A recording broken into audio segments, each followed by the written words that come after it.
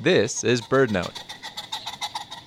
Ring-necked pheasants are usually found in rural fields and grasslands, so you might be surprised to learn there's a thriving population of them in Detroit, Michigan.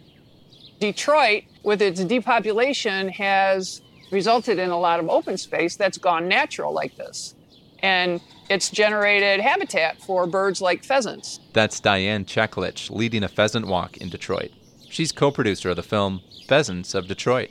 You don't see pheasants in New York or Chicago or San Francisco, so it's sort of a cool thing that's unique to Detroit. The birds likely arrived in the Motor City by following railway corridors, direct lines into the city with brushy areas for food and cover.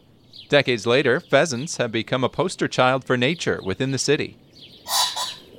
Tricia Talley has lived in Detroit her whole life. She tries to embrace development in the city, but also advocates for the things that make her neighborhood unique.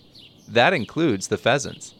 So a lot of our concentration was, if you're going to build housing here, we want the housing to be affordable, and we also want to preserve open space.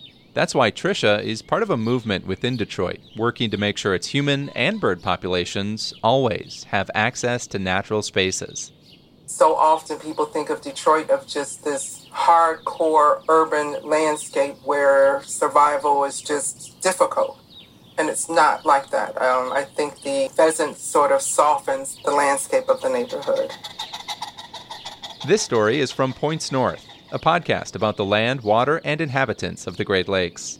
Learn more at birdnote.org. I'm Dan Wanshura.